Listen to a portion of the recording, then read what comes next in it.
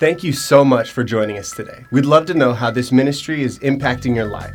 So please take a moment and email us at mystory@cowboyjunctionchurch.com. Also, if you'd like to support this ministry financially, you can visit our website at cowboyjunctionchurch.com and click Give. Thanks again for joining us. We hope you enjoyed today's message.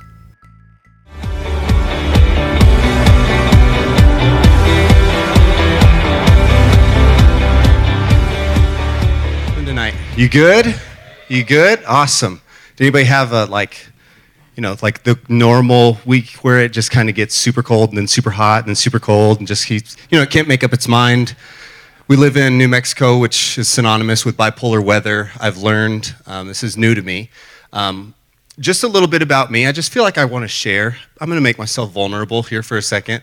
I have allergies, and so if I'm sniffing throughout the service, it's just because I'm allergic to two major things. First of all, I'm allergic to trees, which is okay. We don't have a ton of those around here. But then I'm also allergic to a bush called mesquite. So the lack of trees makes up for it with mesquite. So if I'm sniffing, I'll try to do it away from the microphone, but bear with me. My name is Chris. Just to tell you a bit more about myself, my name is Chris Haggard. I'm on staff here at Cowboy Junction, and my title is the creative pastor, which basically means all the things that you've seen that we create on the screens, on the website, on the billboard, videos, graphics, all of those things. I head up the team that kind of puts all of that together. So hopefully the things that you see have funneled through our area, through our, team is the best way to describe it. And so a lot of people would probably assume that a creative pastor would just, wait for creative ideas to come. And that's not the case, because I don't just do nothing. We have an incredible leadership that helps give vision, such as this incredible board that we have and all the lights and stuff. And so as we talk about today, the message, I'm going to kind of discuss some of the things that we're doing this year in 2018 and talk about these lights. And so we're going to roll with this. I've got a lot of stuff to cover, so hopefully if you're taking notes, get your phones out, get pen, paper, however you take notes, because we're just going to rock and roll through some of this stuff. Hopefully you will be entertained. Hopefully you will be laughing. You will not be asleep. If you are, sweet dreams. Hope you have nice dreams. But we are going to do this. Are you ready? Awesome. We are going to go ahead and turn to Philippians. And as you turn to the book of Philippians, or if you don't have your Bible, it's okay, because we have this magic thing on the screens where you just mention a scripture and then it's there all of a sudden. And for those of you that don't like Harry Potter, it's not magic, it's God that makes it happen. Turn to Philippians chapter 2, and we're going to look at verse 12, and we're just going to focus on this one verse right now, and then we're going to go through this journey, hopefully together, and learn and find out more. I'm going to tell you a little bit more about myself throughout this time, and hopefully you can learn from the things that I share. And so, I like you. I'm getting to that. Leave it blank, because I'm coming back to the title. And you're going to like it. Not like that's a command, you have to like it, but like hopefully you will. Awesome. I'm just glad you're taking notes. Thank you so much for taking notes. I just feel like valued, like I have something worth writing down. Yeah, awesome. If you set your pen down, I'm going to be a little discouraged, so just continue. We're going to look at this verse, and then we're going to start going into it. And so I'm going to tell you the backstory of this. This is written from Paul. Paul is one of the first early church planners, that he would actually travel from town to town. And as he would get to a town, he would gather people together, tell them the story of what Jesus did in his life and the life that he lived. And then he would leave, and since they didn't have church online and live stream, he would actually write letters and have them delivered to all the churches that he helped start. And so this is one of the churches. It's a church in Philippi, and they're called the Philippian church. And so he's writing to them, and they're pretty good. Like they haven't had too many issues. They're all right. And so he writes this letter, and this is what he writes. He says, "Therefore, my beloved, as you have always obeyed, not as in my presence only, but now much more in my absence, work out your own salvation with fear and trembling." And now for the title of the message. The title of the message is Stay Lit. Join me as we pray. Jesus, we love you. We love you. We thank you so much for who you are and what you've done. And God, as we dive into this scripture, as we begin to look and follow this journey that I believe that you have laid out before us, Lord, as we go on this journey together, let our hearts be open, our ears be open and ready to receive whatever it is that you have for us. We love you and pray these things in Jesus' name. Amen. How many of you, and we're going to just be vulnerable. I was honest about my allergies, and now I'm going to ask a little bit of honesty from you. How many of you would say, Chris, I am fairly new to this whole church thing? And you don't have to raise your hand like, hi, but like make eye contact with me. Yeah, like, I got you. I'm not going to like point you out, but like, now on the flip side, see, this is the crazy thing that happens. On the flip side, how many of you have been raised in church or been attending church for a long time? Go ahead and raise your hand. See, isn't it funny, first of all, let's just acknowledge that if you haven't been in church for a while, like you're like, why is this dude asking me to raise my hand? Like, that's just weird. Like, is he going to call on me and do I have to come up and write on the board? Or, like what's going to happen? But like the church people are like, no, I know what this is doing. I'm just helping him make feel better. Like he needs some help up there, so I'm raising my hand. But I just want us to kind of all get on the same page because we all have a history. We all have a past. And so the crazy thing is for those of you that maybe you weren't raised in church, there's certain phrases, certain words that I could say that, and I'm not saying this is just for the person that maybe hasn't attended church, but there are phrases that I could say that would trigger something in your mind. And it would be this journey that you would go on, whether it would be a quote or whether it would be a song. And so I'm just going to prove my point and so that we all can understand, I'm going to say a phrase and then we're going to see what happens.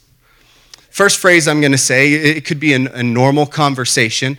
I say this a lot to my 4-year-old. My 4-year-old daughter, there's a lot of times that she's reaching for something and the phrase that I say is, no, Maylee, you can't touch this. Did it happen in your mind? It happened naturally. No, can't touch this. And that's natural. Now, the crazy thing is within the church world that have been attending church for a while, there were these popular songs that happened in the 90s, and maybe you heard them, maybe you didn't. But if I were to say in the phrase, we're having a conversation, I say, how are you doing? And you're like, well, I'm pretty good. Yeah, but it could be better. And the thing that I would say is, I can only imagine. And people are laughing because the church people that have been attending for a while have heard on the radio, there's a song in the 90s called I Can Only Imagine. And they would immediately start, I can only imagine. And so they've tuned out for the rest of the conversation because they're playing it in the radio in their head. And so then on the flip side, we'll also say that maybe if I were to mention another line and I were to say, oh, so your days, it's kind of rough, and you would say, yeah, I've just been under pressure. And immediately David Bowie and Queen is under pressure. And that's just what you're doing. And pressing down on me. This is like what I was singing on the way home today. And these are the things that we naturally do. There's two types of people I would say also, and Jeff and I were talking about this earlier. If I were to say the word stop, you don't know if you're going to collaborate and listen or if you're wanting me to tell you in the name of love. And some of you are just like, well, it's hammer time. Like, that's just what we're going to do. And so all of us, we have these tendencies that we naturally will go to a position and we'll go to a thought process and go to a stance, and we have these beliefs that are based on our history. So whatever you've heard on the radio, whatever music you've been around, or whatever atmosphere you grew up in, whether it was church or not, you have this history that you pull from, and this history helps dictate and helps shape and mold your perception and your understanding of certain phrases, certain words, certain, these cliches or these different phrases that we would say. And a lot of times in church, we can blow over these phrases too quickly. And we can just say a word expecting that everybody knows what we're talking about. For instance, if I were to say, we're going to talk about the word salvation, somebody would go, well, isn't that the fourth Terminator? You know, like that's the movie, the fourth Terminator. You know, or a Christian, someone going to church for a long time, is naturally going to ask somebody and say, how long have you been saved? Or are you saved? And if you were to ask your barista that at Starbucks, a lot of times they would go, from what? But in the church world, a lot of our process goes saved, and we're talking about our eternity and the soul. How's the state of our soul in regards to eternity? And so there's very different viewpoints. And so I wanted to cover some of these things, and we're going to focus on three major words that kind of shape what following Jesus is all about. So if this is your first time here, if you're new to this thing, then this is going to be great because we're like covering the foundation of what it is that we believe. If you've been doing this for a while, I want to encourage you, don't tune out, because there's things that we need to refresh and remember that we need to focus on, because there's a basic foundation that if the foundation is not addressed, then a lot of times the structure built on top of it can end up crumbling. And so we're gonna do that. I'm gonna write on this board. I'm gonna actually draw pictures. So if you like pictures, then that's cool. You can stay engaged, and you don't make fun of my drawings though, because I had that happen yesterday and it kind of hurt my feelings. No, it didn't really hurt my feelings. I know I'm not a great artist. I'm creative on a computer, not hand-drawn. So stick figures are my jam. Hope you like them. The first word that we are going to talk about is we're going to talk about salvation. And so I'm going to write up here, we're going to talk about what is salvation. Salvation is something that we say, and it's also the fourth Terminator movie, but salvation is this idea that we have learned what it is that God has done for us. And so I'm going to read a few scriptures. If you're taking notes, go ahead and get these. You can write these down. I'm going to read them. They're not going to be on the screen because there's a few of them. We're just going to rock through them. Romans 3:23 is the first step of salvation. So in explaining salvation, Romans 3:23 says, "For all have sinned and fall short of the glory of God." And I'm going to briefly explain all of these. Romans 3:23, for all have sinned. So in other words, we're all on the same playing field. We all mess up. We could all agree that we don't live perfect. We mess up, and we continue to mess up. And so what do we do about it? And then Romans 5:8, on this next step of the journey, it says, but God demonstrates his own love for us in this, that while we were still sinners, we're all continuing to mess up, Christ died for us. There's a fancy word that people say in Christianity, it's called propitiation. In other words, there was a price that was paid, and so we were all sinners, and the price that was paid was that Christ died for us, even while we were sinners. And that comes to Romans 6:23. For the wages of sin is death, but the gift of God is eternal life in Christ Jesus our Lord. In other words, that propitiation, or that trade, that transfer that happened, was we were all messed up, but Jesus, while we were still sinners, said, yeah, but I'm going to die for you. I'm going to live a perfect life. I'm going to live the life that you should have lived, but then I'm going to die the death that you actually deserved, and I'm going to take your place. And just like that, in John 3:16, it says, for God so loved the world that he gave his only begotten Son, that whoever believes in him or has faith in him should not perish, but have everlasting life. So salvation is the foundation of what following Jesus is about. It's the first step in the journey. If you're understanding or you're wanting to know, maybe you're just a skeptic going, I'm just trying to figure this out. I just like the way church makes me feel, and so I'm observing right now. And I would say that's awesome. This gives you an insight into what it is that we believe. Salvation is the first step. And when I want to go back to our scripture that we looked at in Philippians chapter 2, because it talked about salvation. It said that in the last half of it, that we work out our own salvation with fear and trembling. And now I would say that sounds kind of tough. He starts it out nice and says, therefore, my beloved, in other words, remember, I love you. Work out your own salvation with fear and trembling. And I think we could look at that and go, okay, what do we do if we're working out our salvation? I want to highlight just a couple things. The first thing that he says is, I want you to work out your salvation. I don't want you to work for your salvation. In John 3:16, it says, all you've got to do is believe or have faith in him and what he's done for you. And so it's not work for your salvation, like I've got to do, and try and do all this stuff and work hard. He's saying just work out your salvation. Salvation, actually, in that text, and I have it put up on the screen, salvation was being saved from the penalty, the power, the presence, and most importantly, the pleasure of sin. So when you're working out your salvation, what you're doing is you're trying to work through the tendencies that we all have.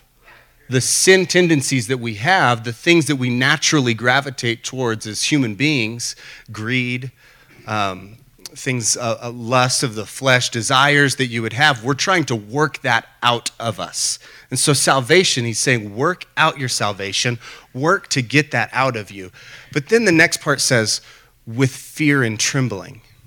And with fear and trembling, actually, it's used to describe the anxiety of one who distrusts their ability to completely meet all requirements, but religiously does their utmost to fulfill their duty. In other words, you're trying to get the things out of you. You're trying to work out your salvation and say, God, I'm trying to get clean. I'm trying to remove the things that are holding me back in life. But I'm doing it with fear and trembling. I'm trying, and that's what Paul's telling him to do. Work it out with fear and trembling. And now I look at this, and if you're, one of the skeptics that's in the room, I would look at this and go, what part about that looks fun? Trying really hard to work out and try and get the impurities out of your life and that stuff, and be not how I naturally want to be, that doesn't sound fun. And then to put on top of it, I have to do it with anxiety to completely meet all the requirements. And I'm going to try my utmost to fulfill that. I'm going to work as hard as I can.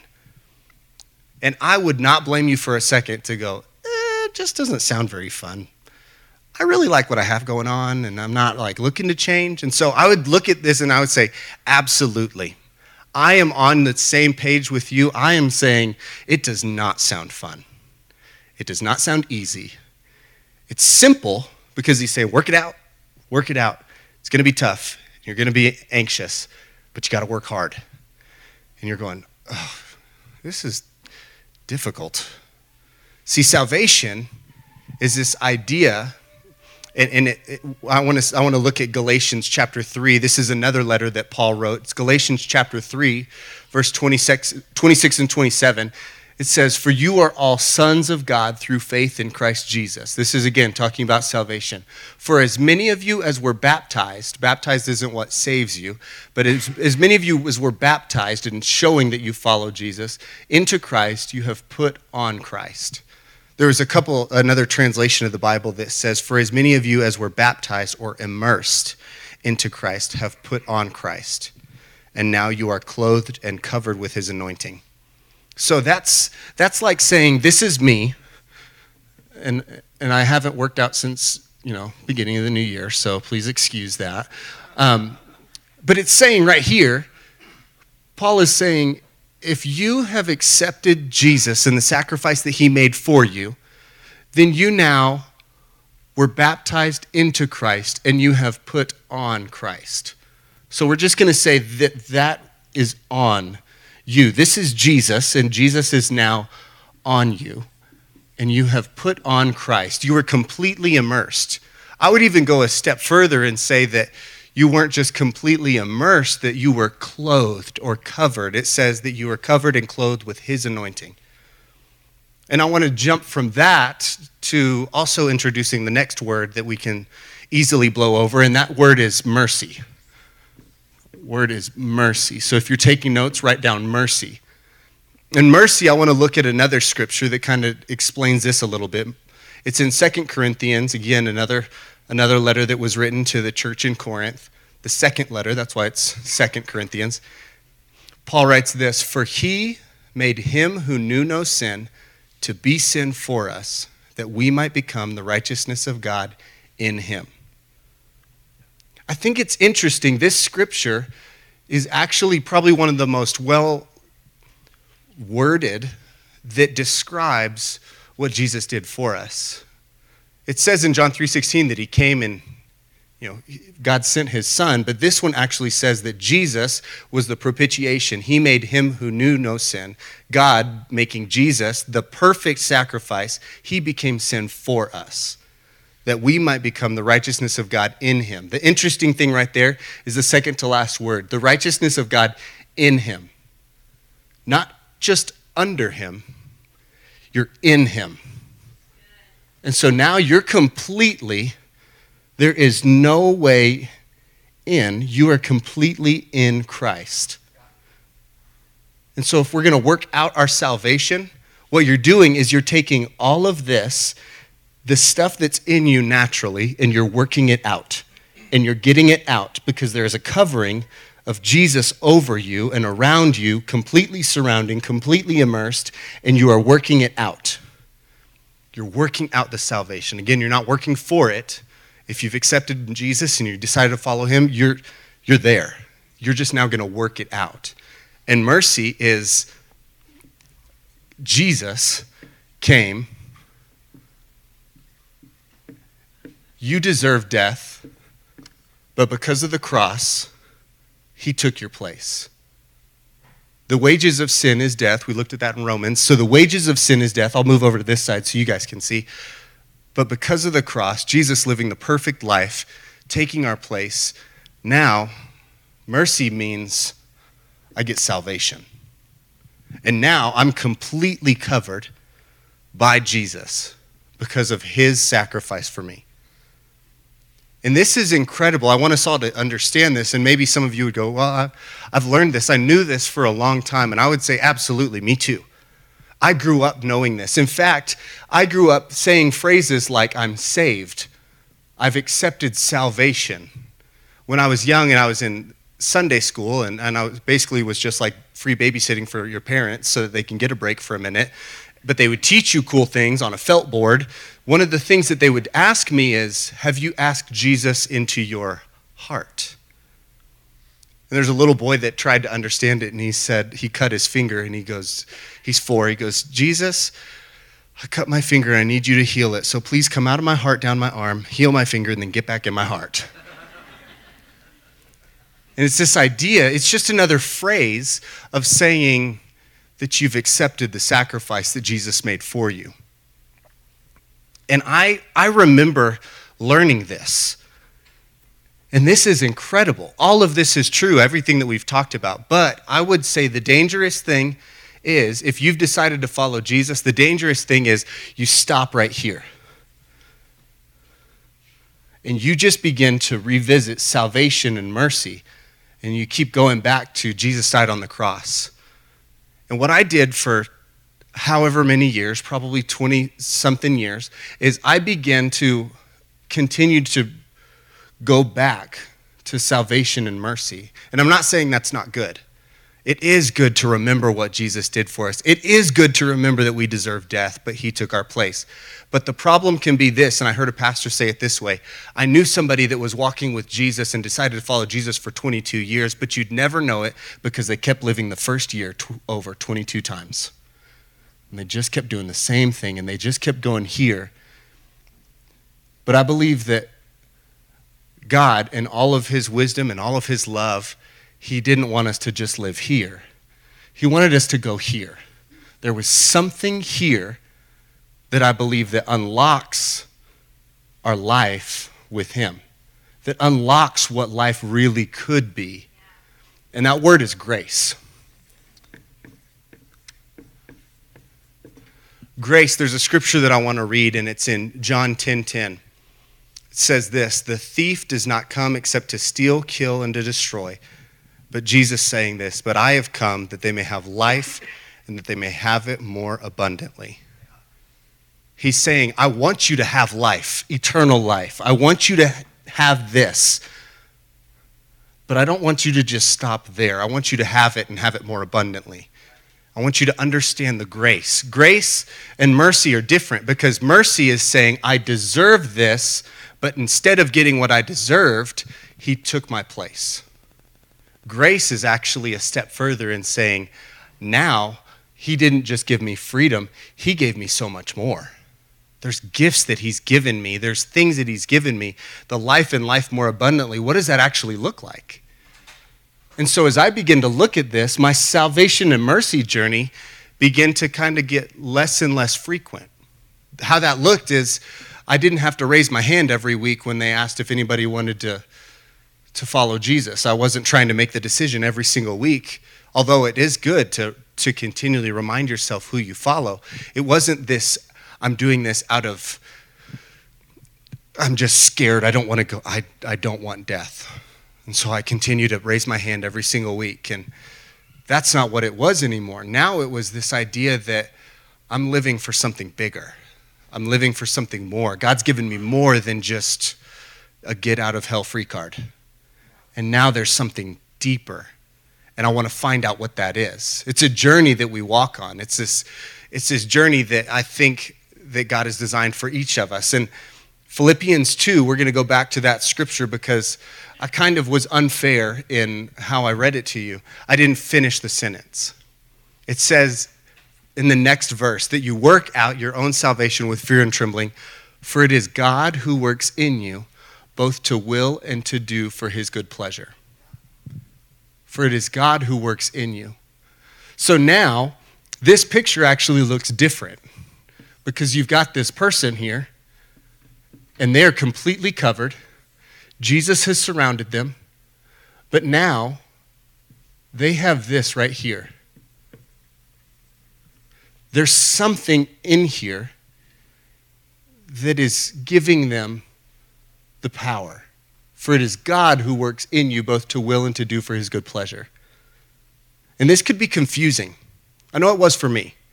For me, I was confused because I said, how am I in Jesus, but then God is also working in me?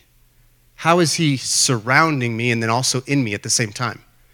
And I tried to understand, and I think this looks a little, I can't completely wrap my head around it.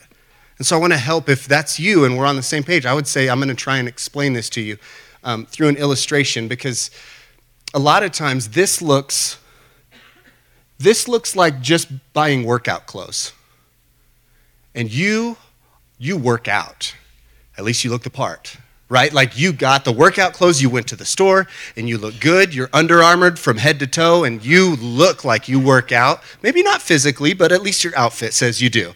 And you have got the outfit.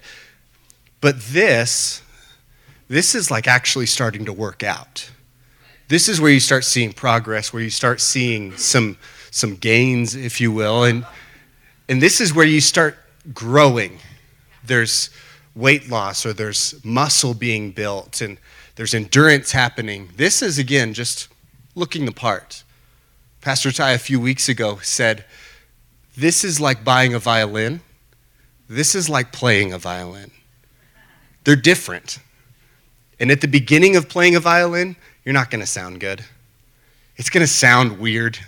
Everybody's trying, like, we know what you're trying to do. And if you didn't hear that message, I encourage you to go listen to it on our website or on our podcast, because it describes the transition from first deciding to follow Jesus to now I'm working this thing out and I'm seeing what happens. I think the other illustration for Philippians, we can go back up to that. For Philippians, it says, for it is God who works in you both to will and to do for his good pleasure. Because it still says with fear and trembling, right? It still says that there's going to be hard. And so some of you are like, well, is God saying, am I going to be anxious? Is there going to be anxiety? And if you stopped at verse 12, I would say yes. Because you're going to work it out with fear and trembling, which means you're going to give it your best shot. You're going to do as much as you can. You're going to try and you're going to try. But it's God who works in you. This looks like me with my dad. If anybody has a toddler, you know the phrase, I can do it by myself. Verse 12 was me as a 4-year-old saying, I'm going to do it by myself. Dad, I don't need you. I'm going to do it by myself. And the great thing about my dad is he would watch and go, okay. And he'd watch me. And with fear and trembling, I'm trying to show him that I can do it. I'm trying to show him, I can do it, Dad. I can do this. And he's looking at me going, You can't. But I'll be here. And eventually I would get to the point where finally I'd go, okay, Dad, I need your help. And he'd come help me. And then as I get older and this relationship would grow, I'd begin to say, okay, Dad, I need your help. And I would start with asking him for help. And I would start more and more, that relationship would be built because I still want to impress him. I still want to be able to do those things, but now it's not out of I'm trying to show you that I can put it all together myself. This is actually I want you to teach me. I want you to show me. It happened with whenever I learned to change the brakes on my car. And as I'm 14, 15 years old and I get my permit and I'm driving in Alaska and my dad's teaching me, he's showing me how to change the brakes on my car. And so he would begin to show me. And he mentioned, I talked to him today, he said, isn't it funny that you do it a little bit with fear and trembling, even if I'm helping you? And I said, well, what do you mean? And he said, if you don't put that thing back in the right way, you better be scared because you're working that out.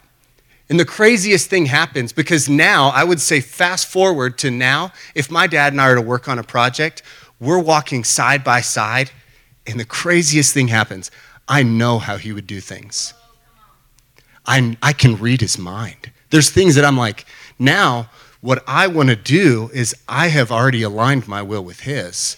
And now, there's things that we'll be working on a project together. Just recently, we went up to Alaska, and he was working on a simple project. We were putting things down on stairs, and he goes, hey, I need, and I had already handed him the box cutter because I knew he was going to need the box cutter for the next step of the process. And so now, working out my salvation wasn't this idea of watch me do it or I need you to do it. It was, come on, let's do it together. I want to do it with you. And I know that you know how to do it better than I do, and so you've got to show me. And so that was the idea, that working out my salvation wasn't about anxiety. It becomes joy now. I actually get to work things out with him. Now, are there times that whenever my dad teaches me something that maybe I didn't know about, and he shows me or corrects me, that sometimes I feel like, I knew how to do that. Yeah, there's always going to be those moments. But it's whenever I humble myself and go, but you know best. Father, you know best. There's areas that I mess up on, and I'm trying to work things out, and you're showing me things that I need to get out, and there's things that are trying to get out, but you're in there helping me get it out. And that's what it's actually all about. The last thing that I want to show you is in John chapter 15, and we're going to go to the Passion Translation instead of the New King James, because there's actually some things in here that I believe they give a good word picture, if you will, to describe this union. How can he be over me, around me? How can I be in him, but him also be in me? And just this is a side note, I would say that translations are all valuable because they're all teaching the same truth, they're just wording it differently. And so in this translation, it says this: I am a true sprouting vine. This is Jesus talking to his disciples. And the farmer who tends the vine is my Father. He cares for the branches connected to me by lifting and propping up the fruitless branches.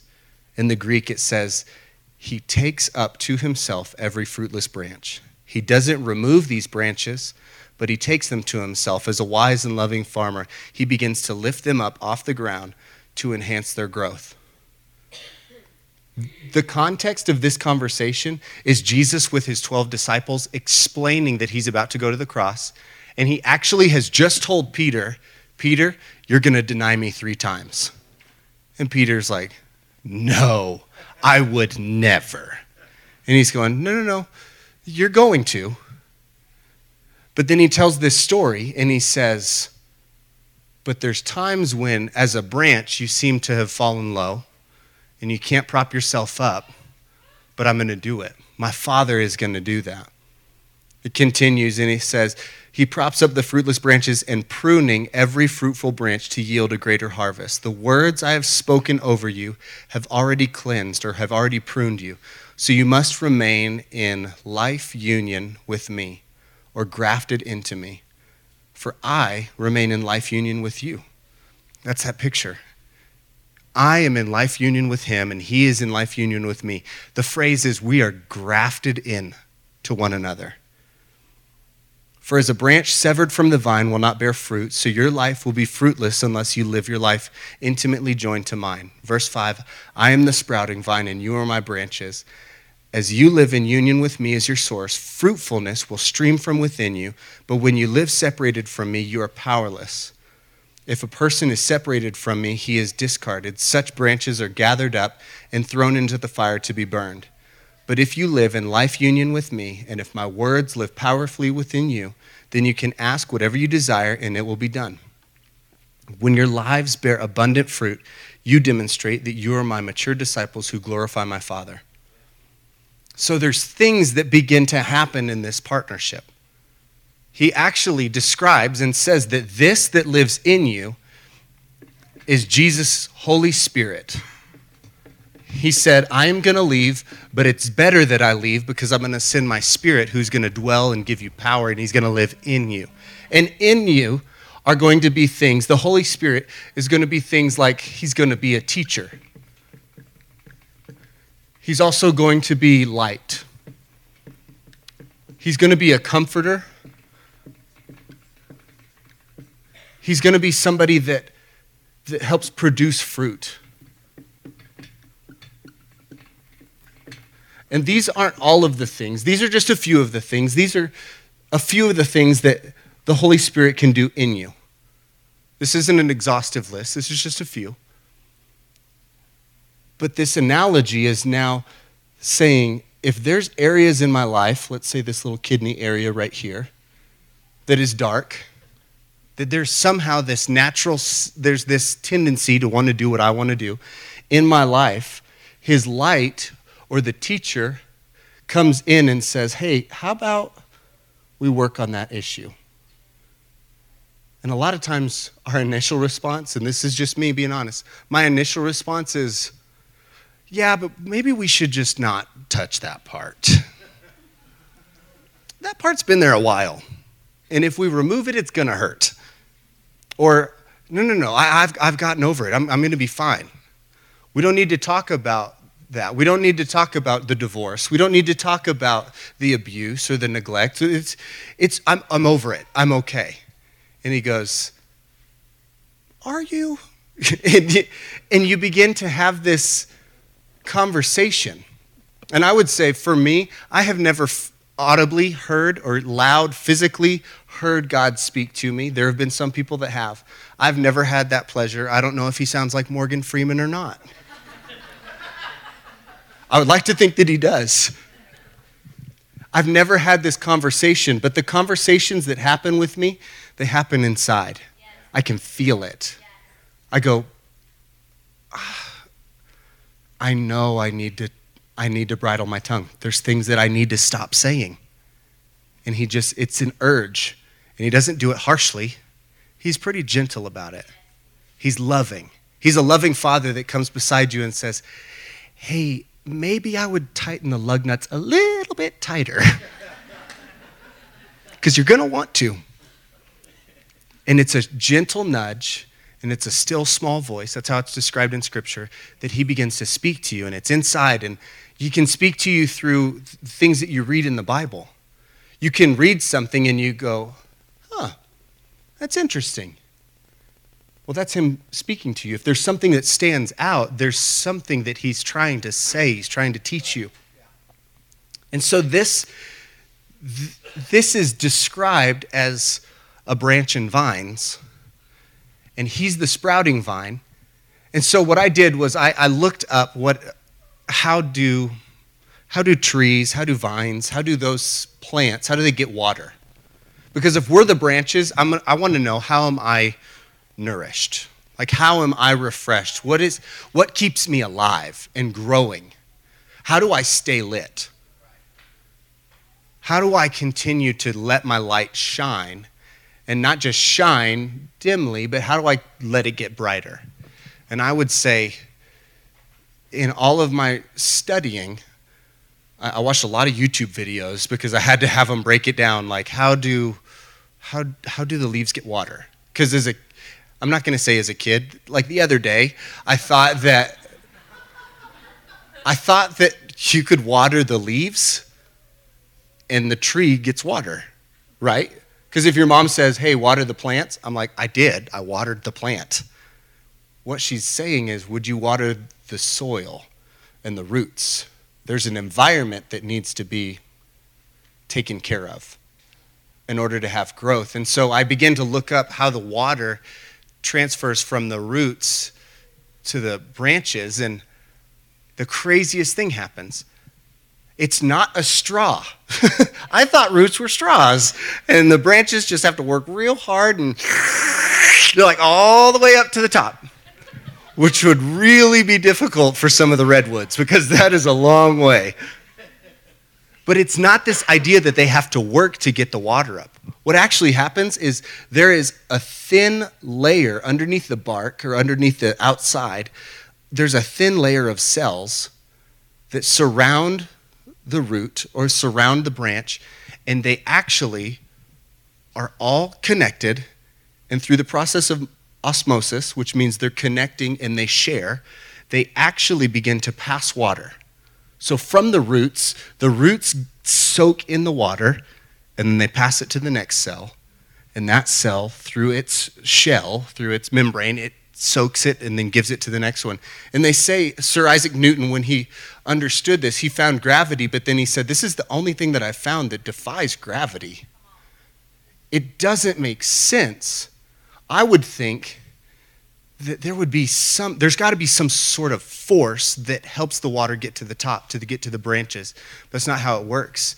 And Jesus doesn't just happen to use this illustration. It's very much on purpose. Because what these cells do is they begin to pass water, and they begin to share, and they begin to take what that person has, and they begin to pass it on. And that's what the church is called to do. That's what you and I are called to do. We're called to shoulder, get next to people, and pass truth. We take the truth and we pass it. We take it and we pass it. You want to know what happens when we quit passing water? These people suffer. These people, these branches, they begin to wither and die because we're not doing our job. It's interesting because I would say, and I've had the thought process, yeah, but it's my relationship with God. How are there going to be other people that are going to suffer because of it? And I would say if you quit passing water, there could be tens, hundreds, thousands of people that they can never be affected because you just quit passing water. And you're a faulty cell, and you've closed off and said, yeah, I'm out.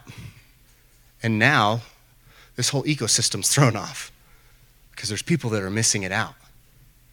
And so I wanted to highlight the environment or the soil that I believe all of us need to find ourselves planted in. I believe there's tangible next steps that we could take. I believe there's things that we as a staff have gotten together and said there's tangible things that we can help with. I can't convince you to be a better cell water passer. I can't urge you enough. I am trying my darndest, believe me. I can't tell you what to do, but what I can do is I can set an environment. I can help set it before you. That's what Pastor Ty has always said. I can set this before you. And if you will just allow that and take a step forward and say, yeah, okay, I'll try. I will try. I will give it my best. Then if you do that, you're in the environment to start growing, to start seeing health. And you're not doing it out of your own work. You're doing it with the power that lives in you. That's right. You're covered. He's saying, I am in you. I am around you. I want to set you up for success. I want to set you up for complete success. And so we've set tangible things that we want to give to you. And these are what we would title our next steps. We've recently been working on how do we help people grow? How do we set an environment? And so we do things such as Growth Track, which is something that we just launched this month. And it's a class that helps teach a lot of these things, but then also helps you learn, okay, well, what does it mean to follow Jesus? When you say I need to get baptized, why? and it answers some of those questions. It's a discussion, and it's a group setting that happens on Sundays, and it happens at the 10 o'clock service, because if you have kids, you really want to make sure that you can come to a 10 o'clock and attend an 11:30, or come to an 8:30 and attend at 10, and you will have your kids taken care of. They're going to have a blast, but you are going to be able to grow and set yourself in the right environment to learn how to pass water. So Growth Track is one of those things, and we're going to we can go ahead and put them up on the screen. You can go through all of them. We've got baptism, we've got groups, serve, next steps. Yeah, we're just going to see, they just keep going over and over and over. And once you get to the bottom, start back up again at the top. Maybe you've decided to follow Jesus and you say, okay, I want to follow Jesus. I understand salvation. I understand what he did for me. So what does my next step look like? Well, Jesus actually gave us the example, and he says, go be baptized. And it's not anything special about the water. It's a demonstration of being completely immersed and letting other people see. Because one of the things that's crazy is if you will be completely immersed, if I were to completely soak you in water, dunk you in water, there is not an inch of you that comes out of that water dry. The people around you know that you've been in the water. And so you come out of this thing going, okay, now I get this picture of baptism is, okay, I can kind of see what that first step is. And so we actually have a site set up, and right now, if you want to get your phone out and text some of these things, then you can, because you actually text the word CJ Baptism, no spaces, all one word, to the number 97000. There's not any more. Fabian asked me, he was like, is that like a 575? Or I was like, no, it's just 5 numbers. You can text it, and the craziest thing happens is we actually will help you, and we will assist you in these next steps. The other one is groups, and groups is, again, the environment for growth, because what you're doing is if you get in a group, you're getting shoulder to shoulder with cells, and we're teaching each other how to pass water. We're teaching, and we're going, okay, so this is kind of how you do things. So what if I've got questions about X, Y, and Z, and the person beside you goes, I had those same questions too. And one of the things that I learned is this, and you're doing life with somebody. We have every week, Pastor Ty has notes that he gives to the group leaders that help you discuss the message a little bit more. So if you've got questions, you can ask those in the groups, and the people that are side by side can help you learn. Or maybe you want to set the environment for other people to grow, and you want to serve.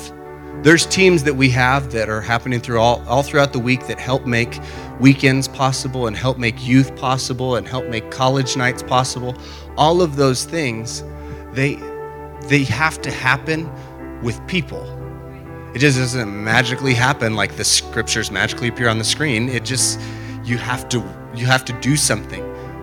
In the analogy, what you're doing is you're teaching other people. You're helping pass water down the branch. I see the vision. I see what needs to happen. There's people that need to know Jesus. That's what all of these lights represent. The unlit lights are people that we're believing for. All those name tags that are on the sides, those are people that we're believing for. And all of the lights that are already turned on, those are the people that, because of the serving that people have done, it makes it possible to see those lights turn on. I think we don't say thank you enough. We want to say thank you because if we don't have people that serve, we can't see salvations happen as quickly as they do. We've had 42 people so far in all of 2018 make a decision to follow Jesus, and their light has been turned on. And through this process, we're going to try and see how we can help them stay lit. How do we help that light stay on?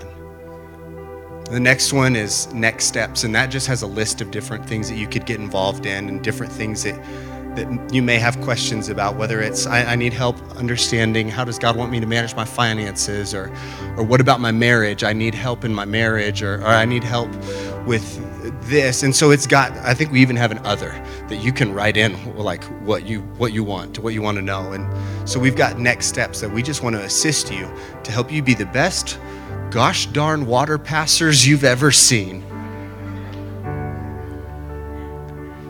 And I think that it would be a disservice if we moved forward from this without addressing that I believe that there's some people that may need to make this decision first.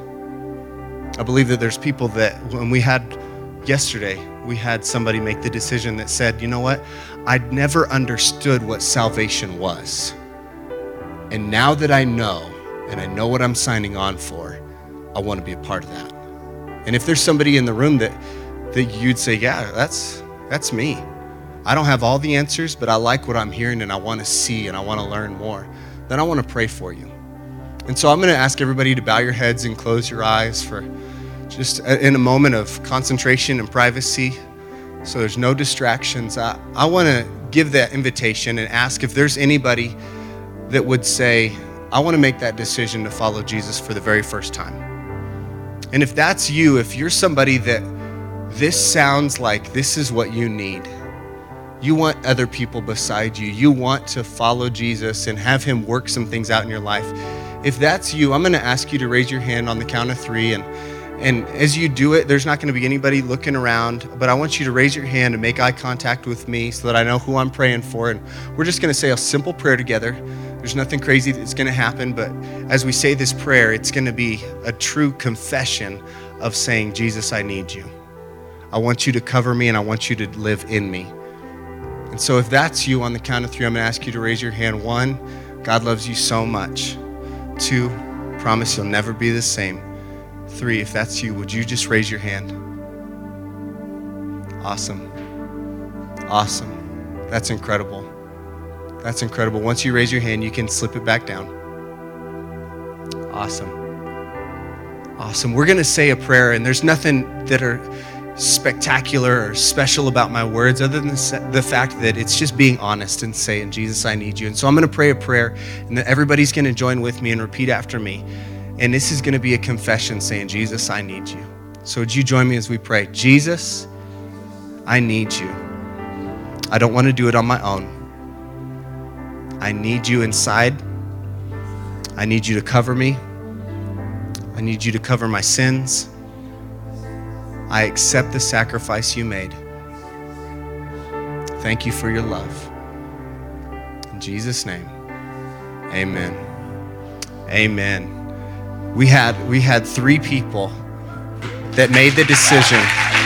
Yeah, that's incredible. That's what it's about. In other words, that means that there's been 3 people that made a decision and said, I want Jesus to light me up from the inside. And so we're going to dismiss, and as we dismiss, I'm going to ask you, if you raise your hand, if you will meet me and Jeff and Abby, we're all going to be over here at this Next Steps table, and as everybody dismisses, and we don't have to stack chairs or do anything like that, we're going to leave this atmosphere ready for people to have a conversation and learn a little bit more. But as everybody is leaving, I'm going to ask that you meet me over here at this Next Steps table, and we have some resources that we want to give you, because we understand that this journey can be hard by yourself, and so we want to help you and show you, hopefully put our money where our mouth is and say, we want to walk with you through this thing. We want to be the cells that are standing next to you, and we get the honor and the privilege of doing that. And so if that's you, would you, if you raised your hand, prayed that prayer for the very first time, go ahead and just meet us over there after we dismiss. But I just want you to know a couple things. 1, I love you. 2, Jesus loves you. 3, Pastor Ty and Heather love you. And we truly believe that if you love God and if you love people, that there's going to be no limits. God bless you guys. Have a great week in the Lord. See you later.